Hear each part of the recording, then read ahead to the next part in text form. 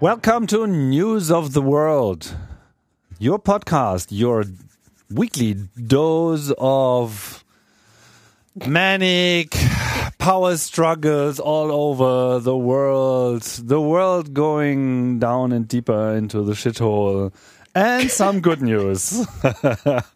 That's our program. Mine, Tim Pritlove, and what's the name of this other guy out there in the desert where camels are, well, grazing? They're not grazing, are they? Oh, stop it. Hello, Yeah, Tim. yes, Mark. Let me just get the sand off the microphone. And let me put this camel to the side. What's a camel sound? I can't remember. I saw one yesterday and he yelled at me, but I don't remember. Wherever you are, audience, just make a camel sound to yourself real Yes. quick. It's okay if you're at work. Just get real low and just... I think that's what it is. Sometimes I think we're all camels. In some way, carrying water. Yes, greetings from Dubai, one of the fabulous emirates of the desert. The government requires me to say that. Which part? Yes, I've learned all about these other emirates nobody knows, and but they do know Abu Dhabi, and I've been there as well. And yes, I've been here for, we're going on day 16. And it's the Dubai Taxi Project, which so many of you wonderful listeners helped me get here. And I'm really excited that we could do a news of the world while I'm here. So how's it going with your project? It's going good. It's evolved a bit because, of course, you take taxis. First of all, taking taxis all day long is surprisingly draining. You're mostly being driven, but you're talking so much and trying to figure out strategies for talking, and this is exhausting. So I have sort of branched out into other things. I also was worried that the audience, it would be too one after the other, like what happens to me here. I interview one driver, he's great. I interview another driver, he's great. I lose track of who's who unless I listen back to the audio. So I've started interviewing people that are not drivers, people that are doing interesting work, sometimes maybe internet related, but actually more just creative minds and that have watched this place change over time. And I'm mixing those in between the taxi podcasts. That way, if you're listening to my show, you'll get a different, next episode, you'll get a very different kind of voice and then another taxi driver, that kind of thing. So do you have the impression that you get more or less the same story from all the taxi drivers then? No, although it also depends on you, me in this case, the interviewer. So I could very easily, and it's a good icebreaker, start with family, and they could talk about family, no problem. But if you're creative, and sometimes I am, if you're creative, you can get them talking about a different area. Maybe you might not always know where you're going. You just know when you hear them touch on politics or one guy was talking about, was it mining? Yeah, mining in Pakistan and how in his region of Pakistan, they're crazy about coal and how he thinks it's a big mistake, but he can't say it because so many people are making money. He was even afraid that I would say exactly where in a recording and that somehow the next time he's visiting his home region, he would get killed or beat up or something for talking bad about the coal industry. So when I hear someone drop a little piece of a bigger story, I'll say, what do you mean? Or, what about that? Or so then you get a different kind of story. Because, of course, these guys tell great family stories, the work, the job. You can always get a guy to talk about the job. And that's interesting, but after a while, that is very similar story every time. The amount of hours they work, which is 12-hour shifts in this city, 24-hour shifts in Abu Dhabi, and where they live, which are company-run apartments with a lot of rules. You can't cook. They're very sad about that. And you get packed in, lots of roommates in one place, not pleasant. So, yeah, some stories start to sound like one after the other, but that's where it's up to me to change that. But I guess you got around a lot because you have to drive all the time, right? Yeah. I really know the city. Is it expensive? I mean, to be on the taxi all the time? Yes, or at least, how when you arrive somewhere, even if it's cheaper, like food can be cheaper here depending on how you do it, where you go. You can go to the, really fancy places. But this is the kind of place where, like anywhere, once you've been here a little while, you stop thinking about euros or dollars, and suddenly things that didn't seem expensive do. So my friends don't take as many taxis as I do here, And when they talk about the money that's involved, at first I was like, it's fine, no big deal. And now I look at the amount of money I've spent on taxis, and I'm like, shit, I got to be careful. I've got a budget. So I've gotten worried in my last few days. I've taken less taxis. I've been more strategic. But my first 2 weeks, I was like, taxi, taxi, taxi, taxi. And what's cool is I really know the city. You know how if you work somewhere and you live somewhere, those are usually the only two places you know, maybe something beach-wise. I know all kinds of neighborhoods because just for fun, I go. And I can tell people here, like, you should see this restaurant and you should go to that little corner. So I found a lot of little hidden gems. So basically, you ask the drivers to show you places. No. I do the research via internet. I look on the map, and if something looks good on the map, I'll just tell them to go there. And cab drivers sometimes don't know themselves. A couple of cab drivers have said, they're honest. Sir, I've only been on the job 3 months, 2 months. I got a Saharan cab driver. So he even said, I don't even have a country. And he said, I've been here for 1 month, sir. And I was like, no problem. Now that you told me that, I kind of know. So I'll tell you where to turn. And if we make any mistakes, no big deal. So, and they really like that because they're used to getting yelled at. Oh, yeah. And getting in trouble. So I was like, you're not going to get in trouble. And then they kind of relax and sit back. And then they're also open to talk to you. I mean, is it problematic to get in to contact? Yeah, look, microphones are terrible. I'm using a we'll call it a shotgun mic. Even the name is bad, if you want to reach people. And the sound is awesome. Great. It makes people feel weird. It makes, some drivers are scared that somehow they're going to offend someone of their family or their bosses, or everybody thinks they're under the microscope. And I mean, I suppose in some way they could be, but it's highly unlikely that through my podcast, your family back in Peshawar, Pakistan, is going to get mad at you. It's really unlikely. I don't mean to underestimate my reach. But these guys believe, that anything, it's true. It's the internet. Anything is possible. Yeah. So I've done a lot of recordings where I don't hold a mic to their face. I have it in my bag. Look, I'll tell this audience, but I won't say this in a newspaper. Like, I do a lot of hidden mic stuff because Tony Schwartz did too. And I love Tony Schwartz. And when the mic isn't there, when we don't talk about me being a journalist or anything, that's when it's not that they're revealing top secrets or hurting themselves. No, they say what's on their mind and in their heart. They give their wisdom.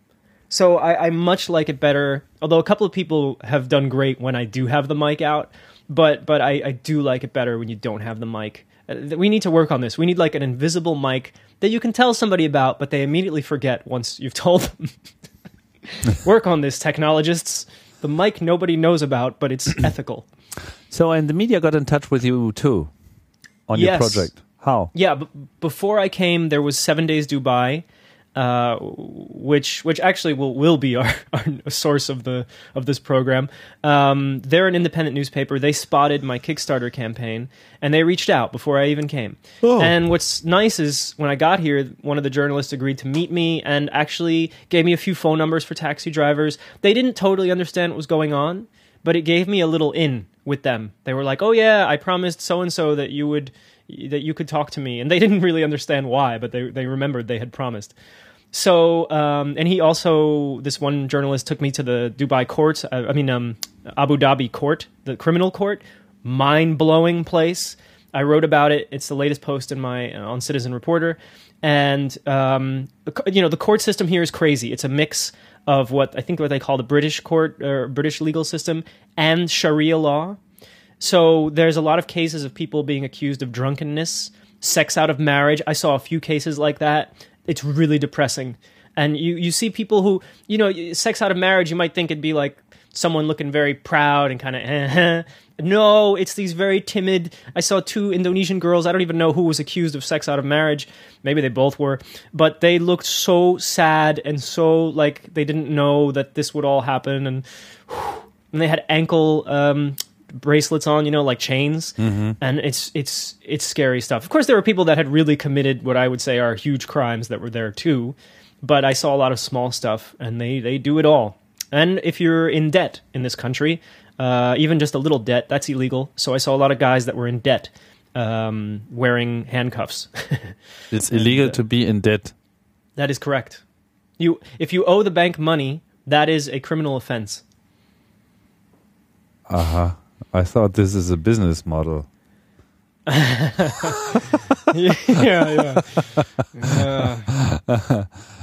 Well, it's crazy. Yeah, it's crazy, yeah. And I watched, Dubai has been in the news here too. You know, all these stories, girls getting raped, you know, and then put in front of the court, you know, for being the victim. You know. Yeah. You could very easily go from, you know, putting in a claim to the police to being accused somehow, even though you're the victim. Yeah, and then the only escape is, well, you can marry the guy who raped you, and then it's fine, you know. I don't even know if that would work, but there is no escape. That was the news that broke just recently. There was a Norwegian, I'm not even going to get into the story fully, but there was a Norwegian girl that made international news, and actually the sheikh here pardoned her. Because there was strong international pressure, and that's probably the only thing that saved her. But there was something odd about her, and that's one thing you get when you're here that you wouldn't get outside.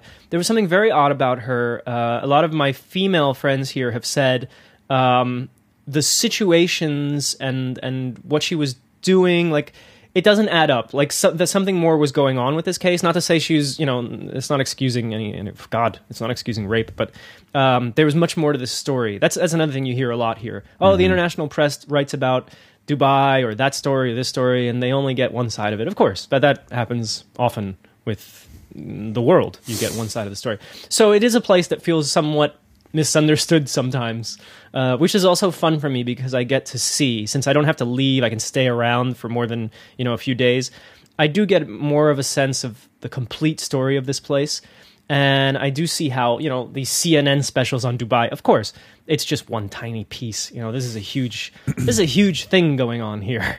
Life. How many times have you been to Dubai until this is my third time, 2 times before this trip. Well, and I've stopped over 2 other times. So I've been here 4 total times. So has it changed? When was the last time you've been there, and has it changed since then? And what trends can you make out of this? I was here in 2010, and honestly, like, you know what I can tell? But of course, if you stay here longer, you know more about this. And I didn't stay long enough the first few times, but there are a lot of what we would call Western or high-end workers here that are struggling. Like, that used to be like, you come to Dubai, and if you're from Europe or you're highly educated from Egypt or wherever, you're set. You know, you're going to get the cool job, you get the good money. That's not very true anymore. So I've hung out with a lot of Egyptians who are highly educated. They're living together, you know, sometimes roommates with people from the UK. And these people, they have job titles that you'd think, great, you're doing great. You're an executive something, an accounts manager. And they're barely getting by. And everyone's like, oh, it's tax-free here. Yeah, but you pay in so many other ways. You know, rents are crazy and landlords are horrible. And so you're constantly, now they won the World Expo. They're going to get it in 2020. Oh. That's a huge topic here, Expo. You can't even tell me where the last Expo was. Nobody knows. But they know Dubai 2020. So they have to build a new island for this one. Yeah. I guess. By the way, I have to look this up. We would have enjoyed this. I didn't realize there was supposed to be this project called The World. A bit like, you know, the Palms. I didn't know this. And it's completely, like, stuck. It was supposed to be islands that look like continents or something. Yeah, there's a Germany island and something like this. And apparently it's just sitting there because they ran out of money, of course. And that's one thing I've noticed, which you wouldn't have heard in 2010 or 11. You know, Dubai is back. And you do get that feeling. You look around and there's so much construction and there's actually people working there.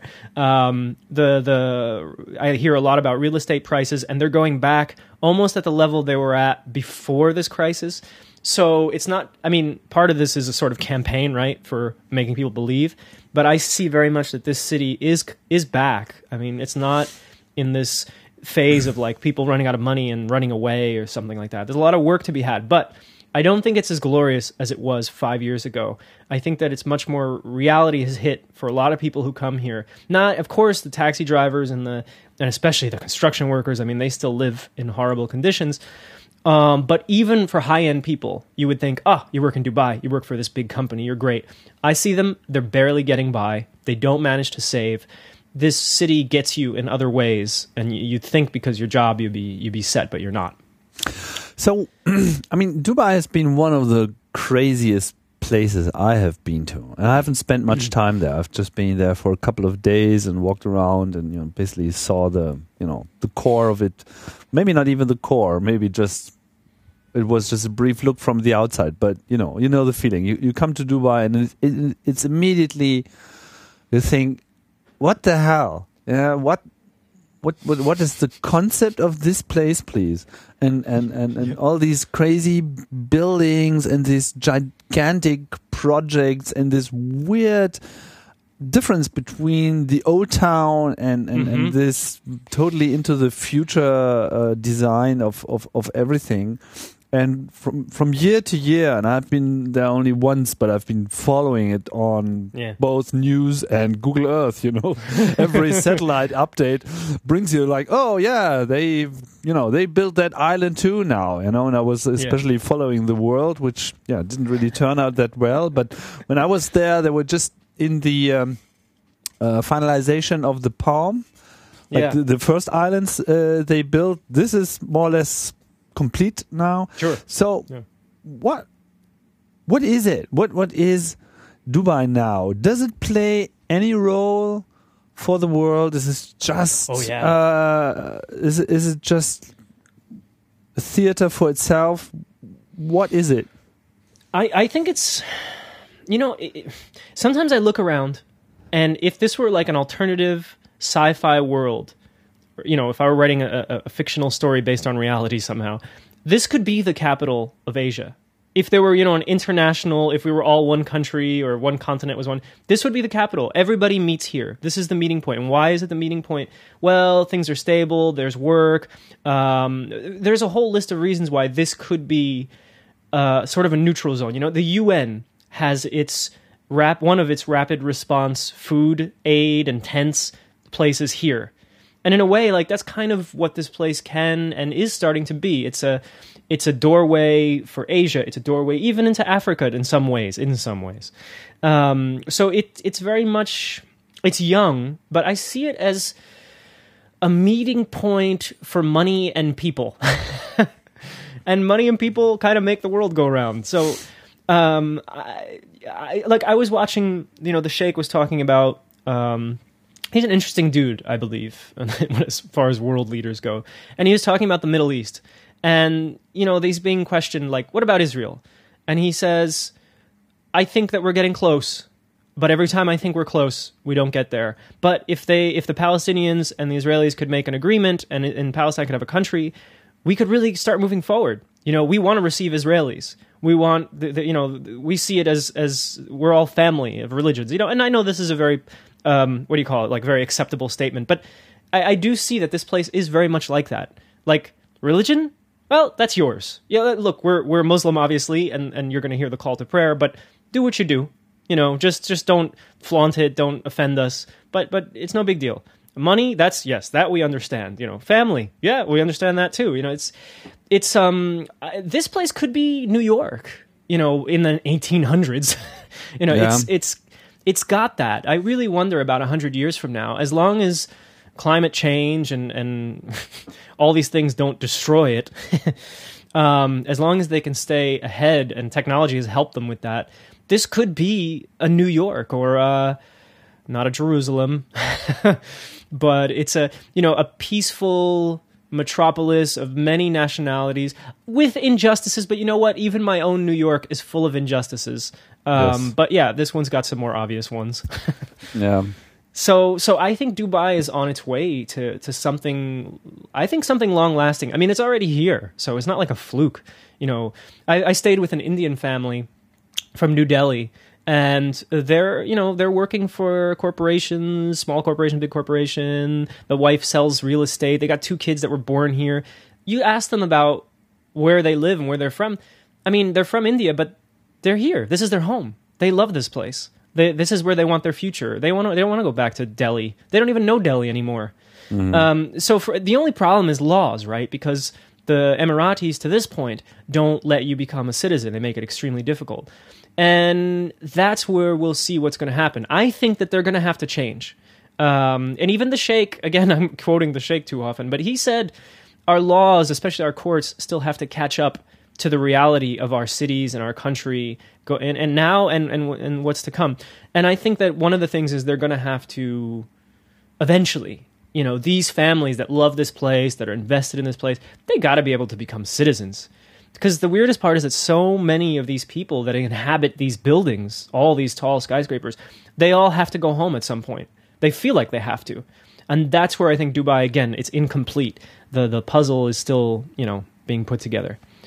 Yeah. If they fix these laws, this place is definitely a London or something like that. All right. So whoever wants to get more on this can read your blog and, of course, listen to your podcast where you're going to release. What do you think? How many shows are you going to? I'm pretty sure 12. 12. Oh, yeah, a couple I might combine. Like at first I thought each taxi driver gets his own show, but now since I hear common themes, I might do it more thematically, like talk about family and then have different voices talking about family. Yeah. So I'm going to be messing with style for once on my podcast. Yeah, that's good. So I'm really happy to see that it both worked with the crowdfunding. That also worked with the project itself, and I'm looking forward to the results, of course. Yeah, thanks. Yeah, it's going good. Anyway, the world did not stop rotating. The construction stopped on the world, but the world kept going. It did, and we should at least drop some news. And when you started your trip, did you post this online? Did you say to me, like, once you're here, you hear all those interesting stories about Egypt that you should probably report on and people to talk to? Yeah.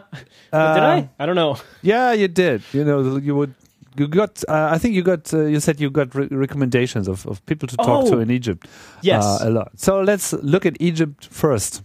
Yeah, Egypt comes up a lot, and that could be partially because a lot of taxi drivers are Egyptian, and a lot of people have ended up here. Well, they had a constitutional referendum, or a referendum on the Constitution. This is the one that has been made since the military government came forward and kicked out the Muslim Brotherhood. It was a big hit.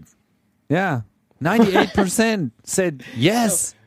Right, masses. 98%. Now the turnout was 38%, so 98% of 38%. I feel like a bank. 38% is really not a lot. No? No, it isn't. Yeah. And I wonder what the results could have been if the atmosphere would have been slightly different. So this new constitution was all about legitimizing the military government that is sort of in power since they turned down the Muslim Brotherhood. I think yes. I think it's also a way, and in this case I would give them a bit of credit, but it's their attempt to make a constitution that won't allow for a group, the way they see it, like the Muslim Brotherhood, to come forward and then just take over and then change everything. So they are still attempting to create something that would maybe be a balanced version of representative democracy. Regardless, many parties, as you can tell by the 38%, boycotted the whole thing. So that's the bummer. Technically, this constitution forbids party formation based on religion, race, gender, or geography. And that sounds fine, but people are not buying it, apparently.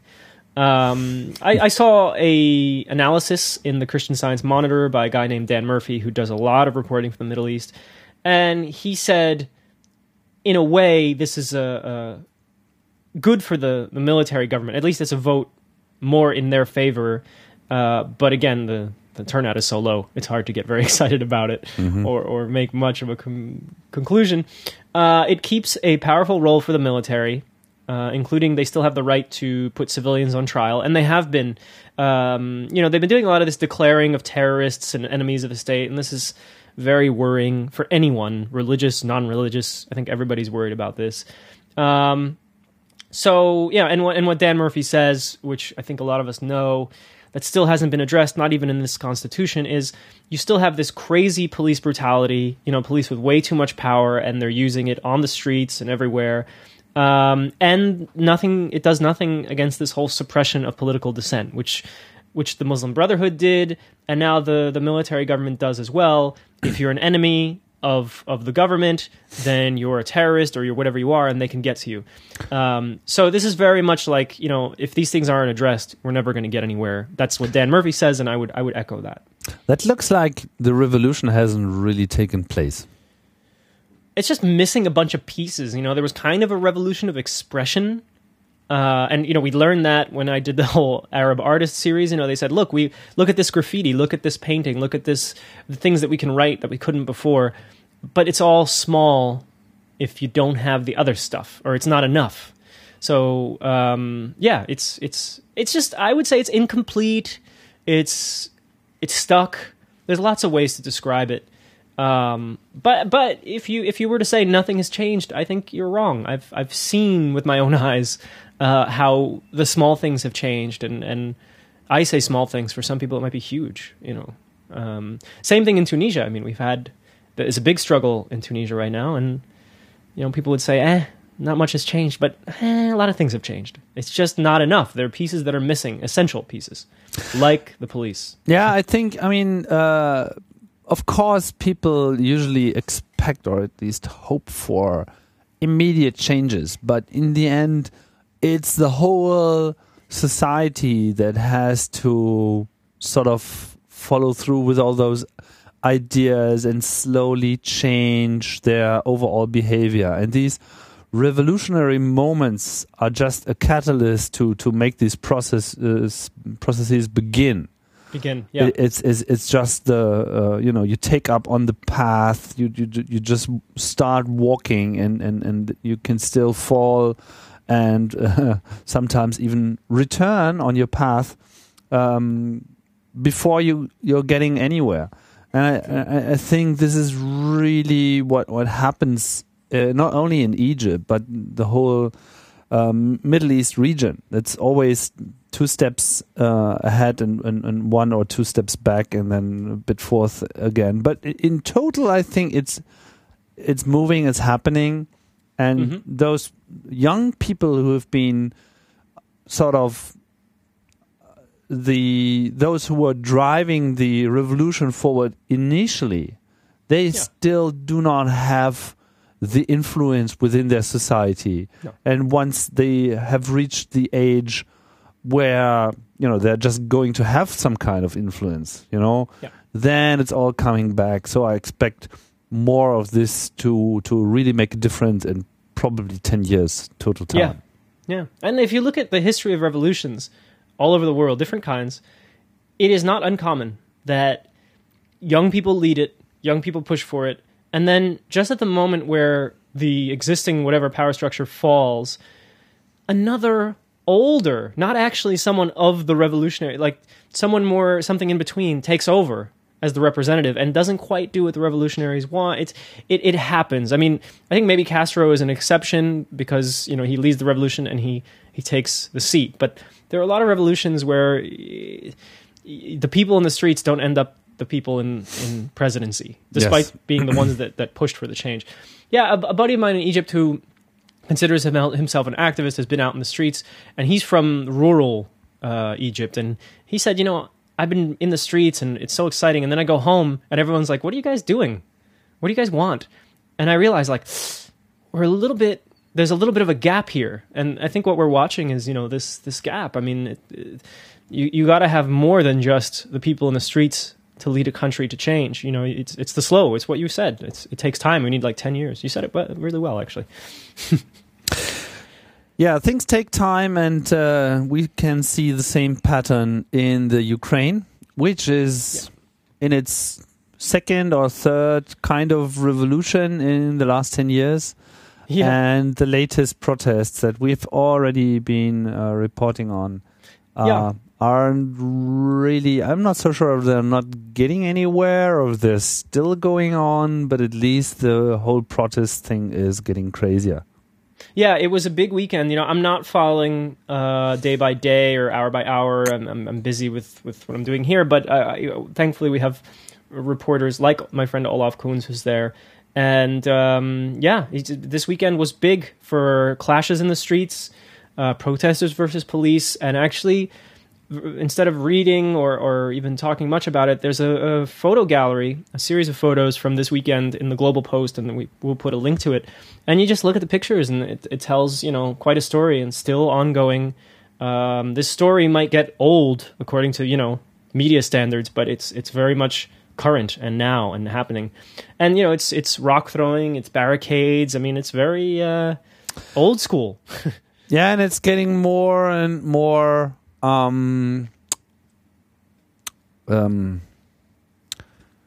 it's getting away from peaceful protests into a real civil war, and that's what some people have been warning of.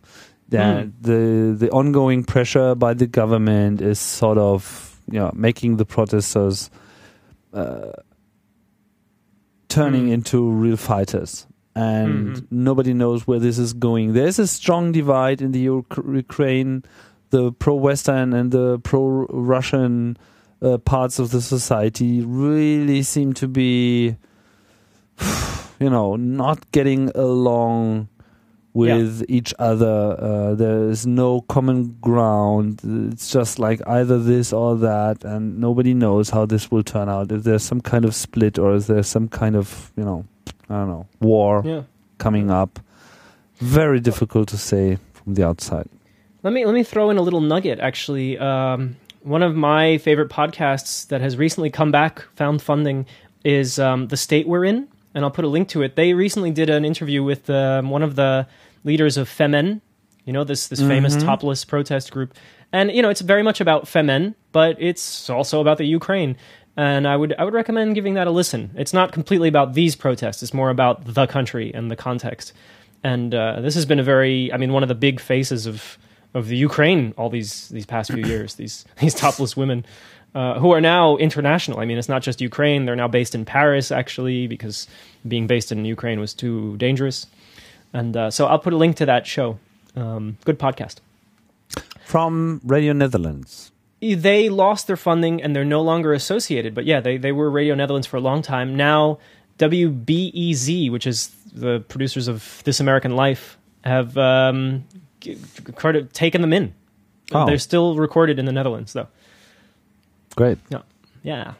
Which it's a decent story of what can happen anyway. Let's see. We've also got Argentina on the list, and I haven't had a piece from Argentina in a while. I just noticed this. And we have a lot of different strategies in this world for dealing with, what happens as markets open up and you can buy anything online. Argentina has restricted online shopping in what's called a protection strategy. This hit over the last few days. Apparently, Argentina had its huge crisis in the 90s, very famous. And now, at least currency-wise, their reserves are dropping. The crisis could be ahead, another crisis. And so what they've decided to target, one of the things the government is targeting, is these foreign online, order by post type or order online type businesses like Amazon and eBay. So they'll no longer come to your house with this new policy. And you can get hit with a 35% what we call tariff or tax when you do go to pick up your item. Then you have to sign a bunch of forms. They're making it very, very hard. And this is in a sort of effort to protect or get people to buy stuff within their own country and from their own sources. I know different countries have different strategies for all this, and many wouldn't do this at all. But you can tell that Argentina is, I think, approaching some kind of desperation here. At least that's my initial observation. Yeah, they've been struggling for a very, very long time now, and it's not the first, showing of a longer decline. I wonder what the role of the international community here really is, or if they're just trying to oppose something that they pointing the blame at.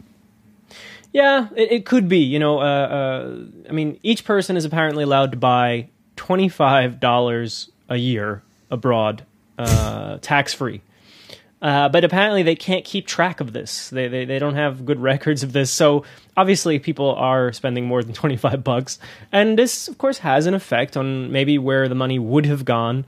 But, according to a lot of standards around the world, that's competition, right?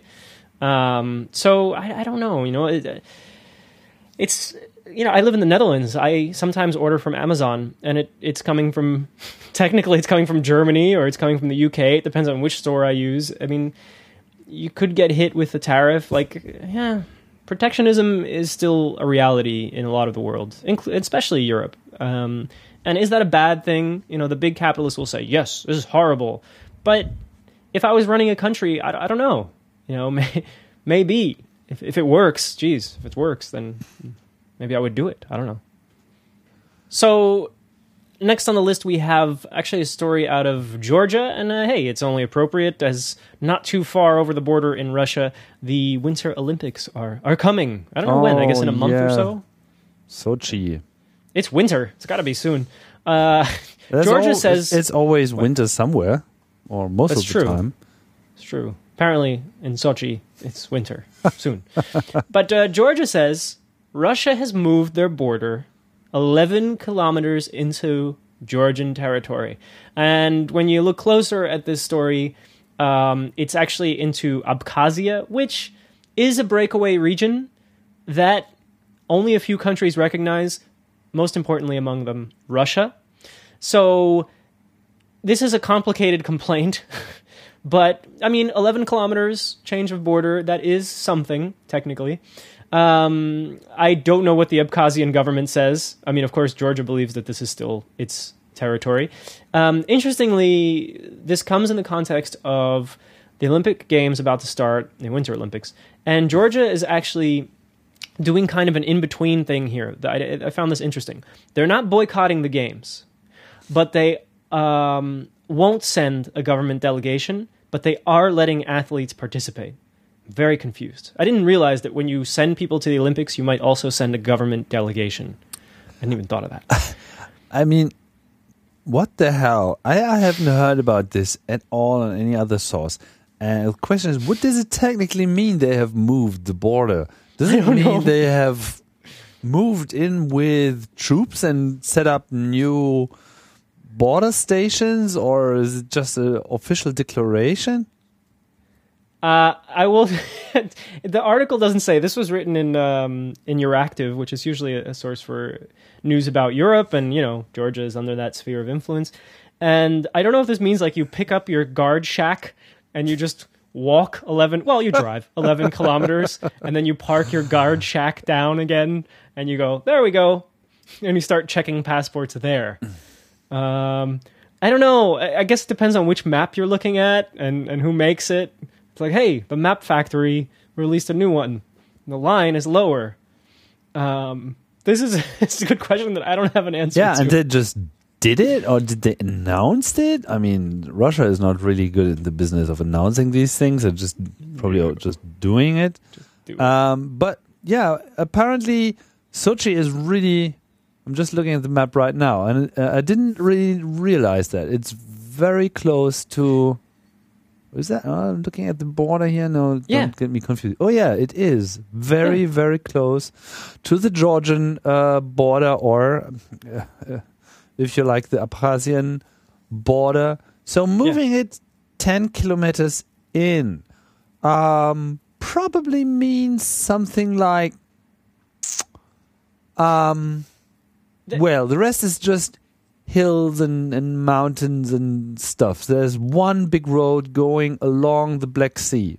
So basically they're moving in the border along the main road towards the next bigger city in Abkhazia. There's no big city right behind the border, so there's the space to do that. Yeah, I've read about patrols. They're doing these like in honor of the Olympics, or not in honor, but in the threat of terrorism against the Olympics. They're doing some kind of patrols. So I guess they brought their patrol into this area, and this constitutes calling it their land. Yes, that's probably what. So they have a deal with Abkhazia to basically operate within the country to set up patrols and make sure there are no terrorists. Yes, they coming hate in. snow. Yeah, They hate your snow way of life. Yeah.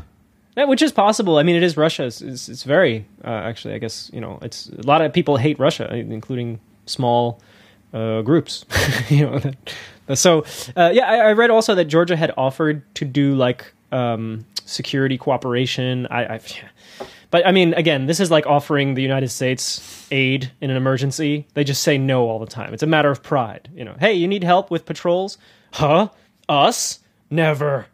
So it's a bit of a silly thing on the Georgian side to say like, hey, you want a hand? Yeah, and Georgia is always quick in complaining, but it also shows that they have no real means to prevent this from happening. No, that's true. That's part of the general breakup of their country. Yeah, and this may very much go away. This story may go away after the Olympics. And what I mean by that is the patrols could stop, but they still have this issue, of course, of Abkhazia and accepting this. But then again, much of the world I don't think recognizes Abkhazia, so the story won't be finished. But this part of it, yeah, it could still be that this whole Olympic Games thingy is going to backfire on Russia somehow. Although in the end, Mr. Putin didn't really, seem to care a lot about any bad press he got. And just moving along as he likes it. Tim, I believe there is a new law of physics, and it comes down to Putin always wins. That is so. You're going against the law of physics. I don't know. Putin always wins. So no matter what, you can go, well, don't forget the Putin law. Putin's law? Oh, yeah. Oh, you mean there's a new basic element here, a Putino. You can't win. You can't win against the Putino. No, not in this era, I don't think. Yeah. All right. Well, that's the Olympic update. And I did throw in today as a news source, as a tribute for their kind treatment of me, and because they do provide a lot of information. They're one of the few independent newspapers in the United Arab Emirates, where I'm currently sitting, and that is 7 Days Dubai. It's actually trying to go more for the name just 7 Days, UAE. Mm-hmm. But originally they're 7 Days Dubai, that's what I call them. And they do the whole scale and scope of news, from the political stuff. You'll hear about court cases, and you'll hear about the world and what's going on with the construction there and stuff like that. 7 New days. Hotel. Well, the logo actually says 7 days and the domain to 7 days in Dubai. Yeah. Well, whatever. So this is an English site. Is it online only? Yes. It's paper. It's paper as well. Oh, I've hung out at their offices. I've gotten a full taste. They sell ads. The ad seller guy was pressuring me as to why I don't have ads on my podcast, and he was like, "It's so good though. They could sponsor you like a shirt company, and you can wear their shirt here in Dubai." And I was like, "No, thank you, sir." He was very worried about me. You're not wearing any ads at all. Yeah, you could. Yeah, you could. Great. It's good for you. Yeah. So, and all the reporters in the room are kind of looking at me like, don't worry about that. Don't just, he's not a reporter. Like, oh. But hey, I mean, if you're a commercial newspaper, then good. You need to sell them ads. I understand. And they have a business directory right on top of their homepage. Yeah. With everything that is of value and of importance in Dubai, including restaurants, car servicing, properties, beauty, hotels, and then any other business. That's really an interesting lineup here, especially the beauty part, Well, look, people in this country love their cars, especially the Emiratis. They love their cars. Yes. Ferrari. I've never seen so many Ferraris in my life. And they like to look good. They always look good in their beautiful flowing robes. I'm very jealous when I see them on the street. I'm like, wow, wow, I want to wear that, but I can't. Well, I could, but I probably wouldn't look as good. And yeah, hotels and beauty. I mean, what more is there, Tim? I don't know. It seems to be a very complete directory of things.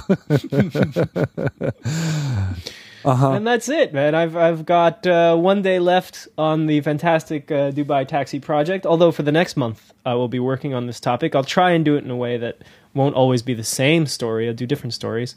And yeah. And then comes my very short book, I guess, or something.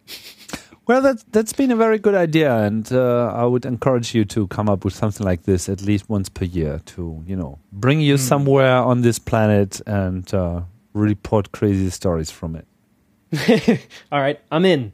Yeah, good. And meanwhile, let's see. We've got back in Europe. I don't know. We've got February coming up, but I'll be back next week and definitely up for more news. Okay, that's what we're going to do, Mark. Thanks for reporting from Dubai. Yes. Enjoy your final hours with all those beautiful skyscrapers and artificial landscapes. I will. I'm gonna hug a building. Yeah, or have you been? Yes, hug a building. And did you take a ride on a camel? Have you participated in one of these? They have camel races where robots are sitting on top of them. They have completely removed the jockeys. Yes, and they have small robots sitting on top of the camels that are racing them. Okay, now I have to extend my trip. I knew about the camel races, but unfortunately they take place at 5 a.m., which no citizen journalist would ever be awake at 5 a.m. Not for that, anyway. Yeah. I did wake up at 5 a.m. to go to the top of the Burj Khalifa because they do sunrise visits and nobody's there, because ordinarily there's huge lines. But camel races with robots, Tim, all this time, Oh, my priorities have been backwards. Yeah, but how was the look from the Burj Khalifa? It's impressive. It's like flying in a plane and looking out the window and without the plane. Yeah, there's no top. You just look up like, oh, the sky. It's also weird, like world's tallest building, and you look at it and you can look at it like the top is not in the clouds. Like on a clear day, you see it. So it's oddly compact, this building. Like it's like, oh yeah, I can hold this building in my hand from really far away. It's just it looks like the 1920s. Like it's such an amazing looking old fashioned futuristic building. It's awesome. I do recommend coming to visit, and they do a really cool job when you're walking in. I guess because you normally have to stand in long lines, of showing all the different people that worked on it. Not every single one, but they give you an example of each type of worker and a little background on them. And it's, I know it's symbolic, but it's kind of cool. Like all the different nationalities. You look at the names, the spellings, the clothes they're wearing in the photos. It's awesome. I was just walking, looking at how many Emiratis worked on this project and what they're wearing, like what kind of headscarf or what kind of like kandura. And, yeah. Anyway, I looked at how many German names are on the list. I was like, oh. Found it. One Dutchman, I think. So yeah, Burj Khalifa, very cool. And apparently in 2020, where surely News of the World will be in Dubai, there's going to be a new tower, the 2020 tower. The News of the World Tower. Yeah, well, all you have to do is pay a little money and we can have that. Well, that's all? That's easy. The News of the World Tower. We can broadcast from the top. Yeah. Okay. All right. Off we go. And until next week, hey, thanks again, audience, for all your support for this program and my crazy project here. Yes. Goodbye. And we'll catch you next week. Goodbye.